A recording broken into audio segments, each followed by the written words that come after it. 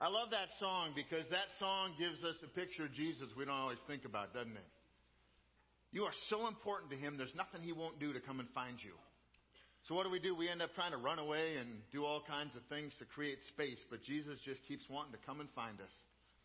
We're going to talk about him today, probably a little bit differently than maybe you've ever thought about him before, so I want you to do something. You ever wonder what it would be like to meet Jesus? Just you and he. Maybe you and a couple of your friends. Maybe you invite him over for dinner. You ever wondered what that guy would be like? The one-on-one Jesus? We get to see him today in a very different light. And here's what occurs to me. How you imagine and how you understand Jesus determines the kind of relationship that you have with him. Is Jesus the kind of guy in your mind that would grab a shovel and help you dig in the garden if that's what you were doing? Or is he the kind of guy that would be just above all that and sit in a chair and drink a nice tea until you're done? Is he the kind that would do all the talking, or would he do more of the listening if you two were to visit? Today we get to see a very different side of Jesus. I think you're really, really going to like him. If you've got your Bibles, we're in John chapter 21, starting in the first verse. After this, Jesus revealed himself again to the disciples by the Sea of Tiberias, and he revealed himself this way. So what's been happening? Resurrection Sunday happened, and he appeared to a group of disciples in a locked room. He just appeared among them, showed them the holes in his hands and the place in his side where the spear had pierced him. And then 8 days later, they're there together again, but Thomas is with them this time, who wasn't before. Jesus appeared to him a second time. Now when it says after this, what they're talking about is after those appearances. Sea of Tiberias, you probably know it more readily as the Sea of Galilee. The same thing. Tiberias is the city that sits on the western shore of the Sea of Galilee. Awful lot of the action of the New Testament happens around here. And I think what John is really doing, I tell you oftentimes, to let a movie run in your mind. And with this one this morning, do it. Because the movie is going to make you smile, because the passage is going to make you smile. I think what John is really doing is setting the stage for a pretty remarkable screenplay with this one. Once again, Jesus chooses to make himself visible to his disciples. But this time he uses a very different way of doing it. Verse 2. Simon Peter, Thomas called the twin, we talked about him last week, Nathanael of Cana in Galilee, the sons of Zebedee, and 2 others of his disciples were together. A very detailed list of who was gathered. See, John wants to make sure that if someone says, well, who was it? People don't go, nobody really knows for sure, but we heard there was a bunch of guys. John says, no, this is exactly who was there. These are exactly the people who were there when Jesus appeared. Verse 3, Simon Peter said to them, I am going fishing. I love that. Talk about an everyday guy. What did Simon Peter do for a living before he met Jesus? He was a fisherman. So the guys are back basically at home on the shore of the Sea of Galilee. It isn't out of ordinary for Peter to think, you know what, I'm going to go fishing. I know what to do. It's a nice night. We could use some fish, and besides, I miss it. So Peter says to them, I'm going fishing. And they said to him, well, we'll go with you. They weren't all fishermen, but they knew Peter was. He'd be a good guide. So they went out, and they got into the boat. But that night they caught nothing. We're going to find out a little bit that they're about 100 yards from shore. Here's a picture from the Sea of Galilee, looking back at the area that is very much where this would have all taken place. This is kind of the northern shore of the Sea of Galilee. They go on the boat, and a lot of nights it was probably not very nice weather because the wind came whistling down a valley from the north, and it came right across the lake, and it caused a whole lot of waves and trouble. We read about that in the New Testament. But on this night, it was nice enough to go fishing, and these are fishermen after all. Peter was a fisherman before he met Jesus. That's what he did. That's what he understood himself to be. He lived in a fishing village. Talk about an appropriate text for Minnesota's fishing opener, huh? Although I suppose that most of the men and women who would find some connection to that are probably out fishing. For the rest of us, this group of guys decides to do what they know. Jesus is around. They're not really sure what that means to them, and so they go fishing. They get in their boat, and they head out into the water, and throughout the night, they caught nothing. They got skunked. Professional fishermen. Nothing, not a zip, zero, zilch. It was like the lake had dried up of fish. And they knew the spots. They knew their favorites. They knew where to take people, and they knew where to avoid because they didn't want to catch too many fish and let the word get out. They weren't rookie fishermen. These guys had made their living. Peter knew these waters well. And they spent the entire night working to catch fish, and they caught nothing. If you know a fisherman or a fisherwoman, that is not the time that you want to ask them, how did it go? You're out for 8 hours. Cool. What'd you catch? Nothing? What do you say then? These guys were good at what they did, and they had caught nothing. Verse 4, just as day was breaking, Jesus stood on the shore, yet the disciples didn't know that it was Jesus. From that view, you get a good idea. That's about 500 feet. We find out it's 300 yards. Oh, not that one yet, but we're good. They're 500 yards from shore in that picture. They're about, 500 feet. They're about 300 feet. They couldn't tell who it was that was standing there. As day was breaking, Jesus stood on the shore, yet the disciples didn't know that it was Jesus. Jesus said to them, children, do you have any fish? And they answered him, no. Now let's go to that picture. And what you're going to see is the sun over the Sea of Galilee. This is the view that they would have had. On a nice night, that would have been a pretty good place to be. The sun's going to set. There's not a lot for bugs. They had a good night out on the water, even though they didn't catch anything. And this guy on the shore they don't know says, children, do you have any fish? After spending 8 hours and getting skunked, all they can do is say no. The Greek word there is paidion. It means little ones, babe in arms, infants. Jesus is addressing this group of grown men as babes in arms or infants. It's an interesting word to use. Had it been anybody else, they would no doubt have been very offended. Then he asked a question to which he already knew the answer. They had worked all night long and they had nothing to show for it. My guess is when Jesus calls them children, he's referring to their faith, not their age. So when he asked this question, let's put ourselves in their place. Maybe fishing isn't your thing. Maybe work is your thing. Raising a family is your thing. A relationship is your thing. Whatever it is, you work hard at it. You put in long hours, maybe without a whole lot of people noticing. Not a lot of thank yous for it. Jesus turns around and says, children, can you relate? Can you relate to working really, really hard and feeling like you just have accomplished nothing? See, on our own, there's not much we can do. But the Bible says that through Christ, we can accomplish all things. So what Jesus is setting up is a Jesus lesson. These guys just don't know it's Jesus yet. Verse 6, he said to them, cast the net on the right side of the boat, and you will find some. So they cast it, and now they were not able to haul it in because of the quantity of fish. I am not the world's greatest fisherman. I just don't put the time into it. But here's one thing I firmly believe. Fish don't know the difference between the right side and the left side of a boat. Am I right? Probably what Jesus had done is he'd been watching these guys as the sun was coming up, seeing every time their habit, their pattern as a group of guys that fished together was that they threw the net off the left side of the boat. That was just how they did it. So Jesus yells from shore after he says, have you caught anything? And they say no, and he says, well then throw it off to the right side. After he's just called them children. See, fish don't care about which side of the boat the net goes off of. But Jesus cares about obedience. So Jesus says to them to do something that was different than had been their habit. He tells them to do something different than what they were used to. He says, cast your nets off the right side of the boat. He said it like it mattered that there would be something different that would happen if they followed his command, if they were obedient to his direction. What was the result? The result was that they caught so many fish in that one net that it was more that they could actually haul in safely into the boat. They'd probably never done that before. Here's a picture. It's called the Jesus boat. It's in a museum in a place called Kibbutz Gennesaar off the Sea of Galilee.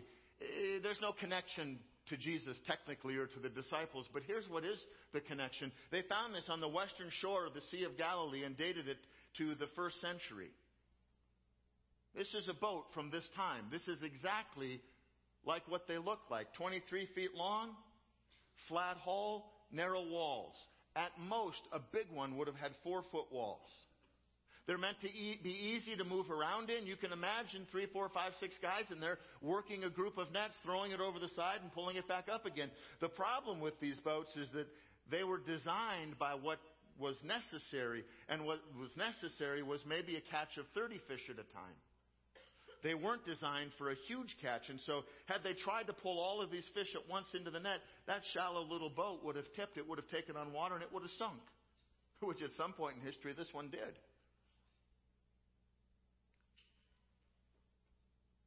Now the disciples are asking a different question. Who is this master fisherman? And how did he know that? And how do we get on the water with him again? So verse 7, that disciple whom Jesus loved, therefore said to Peter, "It is the Lord." When Simon Peter heard that it was the Lord, he put on his outer garment, for he was stripped for work, and he threw himself into the sea. You got to picture this.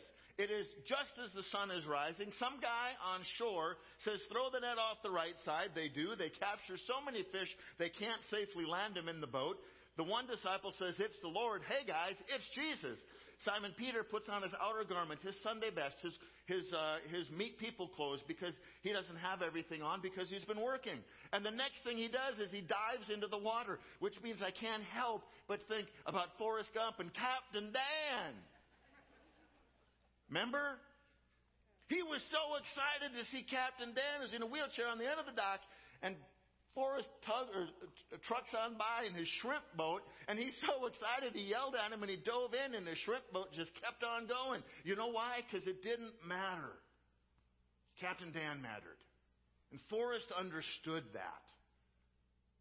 And now we've got Simon Peter, who is so excited that he can't wait to get to shore to see Jesus.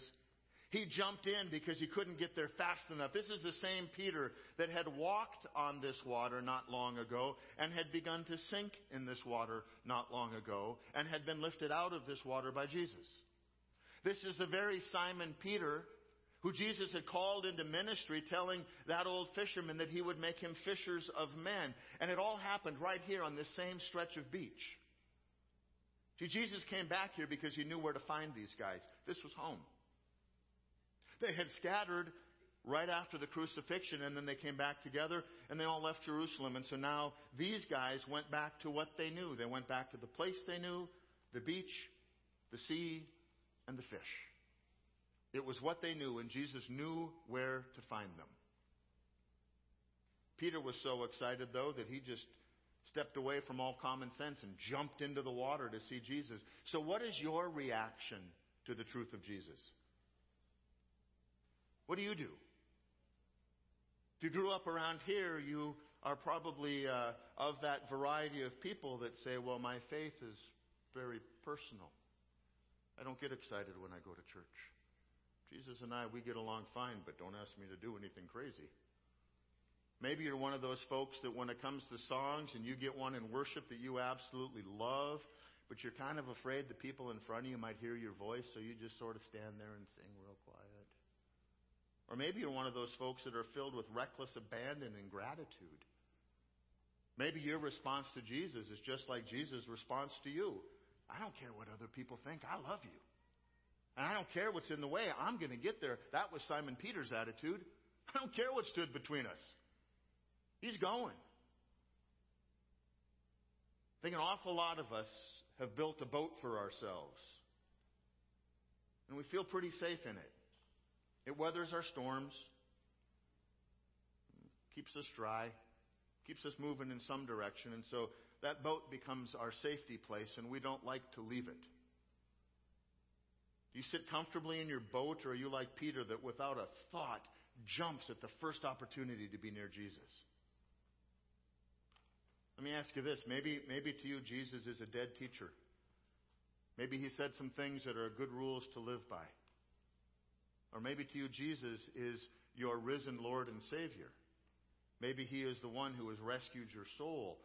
Depending on how you see him, that's going to decide how it is that you know him and understand him. Verse 8, the other disciples came in the boat, dragging the net full of fish, for they're not far off from the land, but about 100 yards off. See, the other guys needed to be the men of more sound mind and logic and reason. They'd been around Peter for a while. He was prone to these fits. He just kind of jumped off the deep end often. This time the deep end took him into the water. They carried the boat, and there had to have been 2 or 3 of them that held on to the net, because we know the net is dragging in the water, and the other guys have to row it in, because Peter's gone. He's no help. They've got to get the catch to shore. Still too much to pull into the boat. Verse 9, when they got out on land, they saw a charcoal fire in place with fish laid out on it and bread. Curious, they had to be thinking. We hadn't told anyone to make breakfast, and no one left a fire behind. And yet there it is. There's a charcoal fire burning. There's fish cooking. And I think what we need to realize is that Jesus anticipates and provides for your every need. We're really good about going to Jesus with the big stuff, the stuff that worries us, the stuff that we don't see a way out of, the 911 prayer kind of things. But you know what this shows me is that Jesus is there providing for us when we're not even thinking about it, when we're not even asking for it. Been a long night of fishing, and they were frustrated and they were hungry. Jesus shows up, makes a fire, brings some bread, and cooks some fish. Jesus provides for the needs that they don't even know they have yet. But Jesus also provides for the needs that lie ahead with this catch. You know, with that many fish, they can bring to market. With one cast in obedience to Jesus' command, their efforts were multiplied and their work was blessed, not because they worked hard, because they'd spend all night working hard. Their efforts were blessed because they were faithful to Jesus' command and they were obedient. I have said over and over and over that if you want the blessings of God, blessings follow obedience. Being a good person doesn't cut it. Having more money than the people next to you doesn't cut it. What God is looking for is obedience. Even if it doesn't make sense, even if we don't understand. Blessing always follows obedience. It works for us as Christians, and same thing holds true for us as a church. When we're faithful and we're obedient to God, we've got to believe that He will bless us and He will multiply what it is that we put our hands to, and He will allow us to catch an ever greater number of fish. And in this example, that's all of us, isn't it? We want to be a faithful church, faithful to God, faithful with our finances. We want to grow people deep in faith, not just throw you a little spattering once in a while. And when that happens, God will multiply that, and more people will want to be around to hear that truth. See, Jesus multiplies human efforts when we're in His will. Verse 10, Jesus said to them, bring some of the fish that you've just caught. That's an interesting statement, because what happens is Jesus is inviting them to partner with Jesus' will for them. They don't do it all on their own, and He doesn't do it all for them. There's already fish on the fire. But He says, bring some of the fish that you've caught.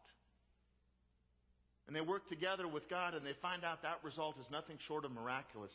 A net with more fish than they can pull onto the boat, and breakfast waiting for them. And I hope that you're picking up the lesson in this one for your life. God doesn't ever ask you to do it alone, because God knows that you can't. God asks us to be willing and obedient, whether it makes sense to us at the time or not. These guys didn't understand why it made a difference to throw the net off the right side of the boat rather than the left, but they did what Jesus told them. And because they did, they caught more fish than they could safely land. Blessing follows obedience. Verse 11, so Simon Peter went aboard, and he hauled the net ashore, full of large fish, 153 of them. And although there were so many, the net was not torn. That's an interesting thing to add, because I would be willing to bet none of these guys had ever in one casting caught that many large fish, ever. Maybe if they caught 50 good-sized fish, the nets would start to tear. You know, they're having to do all the repair work by hand. And John says they caught 153. And even though there were so many, the net didn't tear. Now, John didn't refer to it as a great catch or an overwhelming catch or a miraculous catch. John says they caught 153 fish. Exactly. Not about 150. 153. So I did some digging because that number stuck out to me. I love to dig for those things because I know God didn't put them there by accident. There's not happenstance. So I started looking around and I found out that 153, that does mean something. When you look in the New Testament, in the life of Jesus, when you start adding up how many people Jesus personally commended and sent and blessed and had a miraculous healing or a special commission or an act of mercy, he did that 48 different times. Sometimes for one person, sometimes for a larger group. Where he had a personal interaction that blessed those folks. He did it 48 different times. 48 is a long way from 153, though, isn't it? So you go a step further and you say, okay, well, let's count how many people were involved in those 48 incidents. Guess how many people were involved? 153. 153 people exactly. I don't think that John kept a running tally through his ministry days with Jesus to include that number. I think John just knew he had to include the number 153. But God knew what was going on. And so that when we're able to look back years later and say, what does that number matter? Why is that a big deal? It's a big deal because in Jesus' ministry life of 3 short years, he had caught in his net 153 people in a very personal way. Jesus had cast his net out and gathered up 153 people. So many fish, and yet the net was not torn. So many people, and he's not been forgotten. Remember in Mark 1, verse 16, 17, it says, passing alongside the Sea of Galilee, he, being Jesus, saw Simon and Andrew, the brother of Simon, casting a net into the sea. Because it's what they did, for they were fishermen. And Jesus said to them, follow me, and I will make you fishers of men. 3 years later, Jesus comes back to the very same spot. He encounters the very same brothers doing the very same thing. Casting a net into the sea to catch fish. And when he sees them, he gives this miraculous catch of fish as a reminder that it is he, Jesus, who will direct the thing that really is important to them. That's the catching of men and women. Jesus is the one who will fill the nets of obedient and willing disciples who are willing to fish for souls. Jesus is the one who will fill the seats of obedient and faithful churches. He goes back to these guys who had walked away because they didn't know what to do now that Jesus died. And he reminds them in such a beautiful way, I told you I was going to make you fishers of men. And if you can catch more fish than you know how to handle, imagine what I'll do for you with people. Verse 12, Jesus says to them, come and have breakfast. Can you imagine that Jesus, does he do stuff like that? Does he say, hey, how are you? Come and have breakfast. I got some fish and bread ready. I think we think about this Jesus that lives out there somewhere else that just isn't that personal, that doesn't know our lives that well. And he says, come and have breakfast. Now, none of the disciples dared ask him, who are you? Because they knew it was the Lord. They recognized him, and they knew that what they just experienced couldn't have come from anywhere else. But Jesus starts a fire, cooks some fish, plans ahead, brings some bread, and then just says, hey, guys, come and have some breakfast. How ordinary and normal and mundane and not supernatural is that of him. And I think it's awesome. Because that's the world that I live in an awful lot of the time. And I bet you do too. See, it's incredible because Jesus wants to live life with us. Jesus came in verse 13 and took the bread and gave it to him, and so with the fish. Can you imagine Jesus literally cooking fish and bringing bread and giving it to you for breakfast on the beach? It makes me think of the countless times I've gone camping on the North Shore of Lake Superior. And one of my favorite things is a crusty loaf of bread, some cheese, and smoked fish from one of the places up on the shore. It's a pretty basic meal, but you know what? It's what I eat all the time when I'm up there. And I absolutely love it, but I realize that if someone else was along, I'd have to apologize for having such a not snooty meal for them. And here Jesus is serving bread and fish for breakfast, just like, what do you expect I'd be doing? You're fishermen. Verse 14, this was the third time that Jesus was revealed to the disciples after he was raised from the dead. That's important because Jesus wants to reveal himself to you. Jesus isn't hiding. Jesus doesn't want to be off out there somewhere. Jesus doesn't want to be unapproachable. Jesus doesn't want to be more interested in somebody else's business than yours. Jesus revealed himself to them this way in a very personal, very ordinary, mundane way because Jesus wants to be real to you however you need him. Jesus wants to reveal himself to you every bit as much as to those disciples.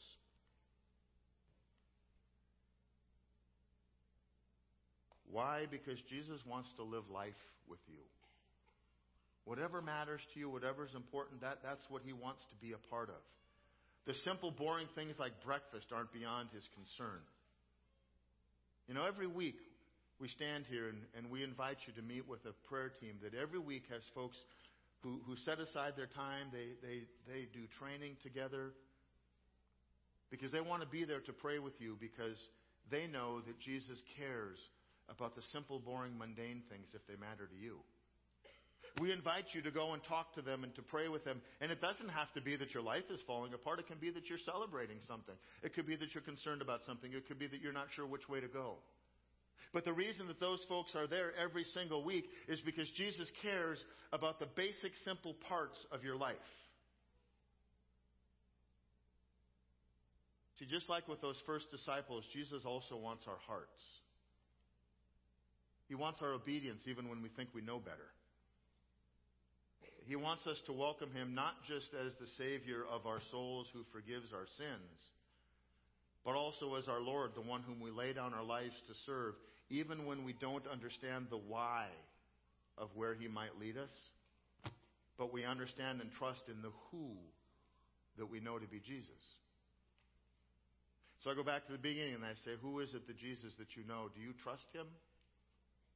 Do you trust that he truly wants the best for you? Even if he's leading you in a direction that you don't understand or that you might not like or you might not agree with, even if he's working on your heart to give up something that you've held on to your whole life, do you trust him enough to follow him there? Jesus wants to live life for you, and Jesus wants to give you, in your obedience, a life of abundance. Doesn't mean more money than you know how to spend. That's not the point at all. Abundance is abundant love, abundant joy, and abundant freedom in the understanding that our sins are forgiven, that we don't have to earn it. He did it for us on the cross. He has and will do all things for us who believe in him. The disciples were reminded that Jesus is alive and that what he really wants is to live with us and for us to live for him. And that begins in one of the hardest things that we have as people is obedience. We do not like other people to tell us what we're supposed to do. We don't like to take other people's advice. We don't like to take their direction. We don't want to do things that we don't understand. And so I go back to the beginning and I asked you, who is Jesus to you? Do you love and trust him enough to follow him where you might not understand? Where you might not be sure of where he's leading you? Do you love him enough to say, Jesus, I want to live for you and I want to go where you want to lead me? That is obedience. Otherwise, you're just making a decision based on the best evidence. What Jesus wants is for you to love and trust him, that you follow him in obedience, and for that, he will give you everything that you cannot have on your own. Love him and live for him. Let's pray. God, thank you that you give us the example of these fishermen who went out and tried so hard to just simply catch fish, and they didn't. They couldn't. There were none to be found. And then Jesus comes along and he tells them to do something different, something that was not what they had been doing. And they didn't happen to listen to him, but they did. And in their obedience was blessing beyond their wildest imagination. More fish than they could literally haul into the boat. And this isn't a story that's meant to be a good moral teaching for us. What this is very much an example of what Jesus wants to do for all of us. He wants us to trust Him, to love Him, and to follow Him even when we may not understand completely, because He wants to bless us with a life of abundance, love and joy and freedom.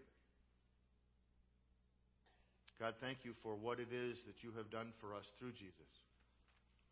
And we know that it's only through Him and through the power of Your Holy Spirit that we can begin to be the people that You've called us to be. People who are obedient even when we don't understand, who are willing even when we may not want to, because we know that we are loved even though we don't deserve it. It's in Jesus' name that we pray. Amen. Reminder, Compassion Sunday. If you haven't ever sponsored a kid through Compassion or another organization, it's really an awesome thing because it isn't very much money every month. And you have the opportunity to write to them, and they make sure that they write to you. And you literally get to have a relationship with a young person on the other side of the world that you probably would never get to meet otherwise. And you will absolutely make a difference in their lives. We've got 23, and I would love at the end of the day if we didn't have to send any of those kids back to the home office to find another church to sponsor them. So please pray and consider doing that. Also, Wednesday, 1 to 7 blood drive at the North 40 campus. Those have just been a really cool opportunity for us to give back around here. Finally, here's my challenge for you. It's very, very simple. All of us create in our lives a boat, if you want to call it that we feel safe in. Sometimes we hit storms, and sometimes things get rocky, and sometimes we take on some water, but we stay in the boat because we feel that we're safe. Here's my challenge to you. Jump out of your boat. Be like Simon Peter with reckless abandon. Jump out of your boat and jump to Jesus. At the end of the day, even if your boat starts sinking, the only option you're going to have is to jump to Jesus. Do it before the boat starts going down. Trust in Him, love Him, and live for Him. That's what it is to be a disciple of Jesus. Jump out of your boat and jump to Jesus.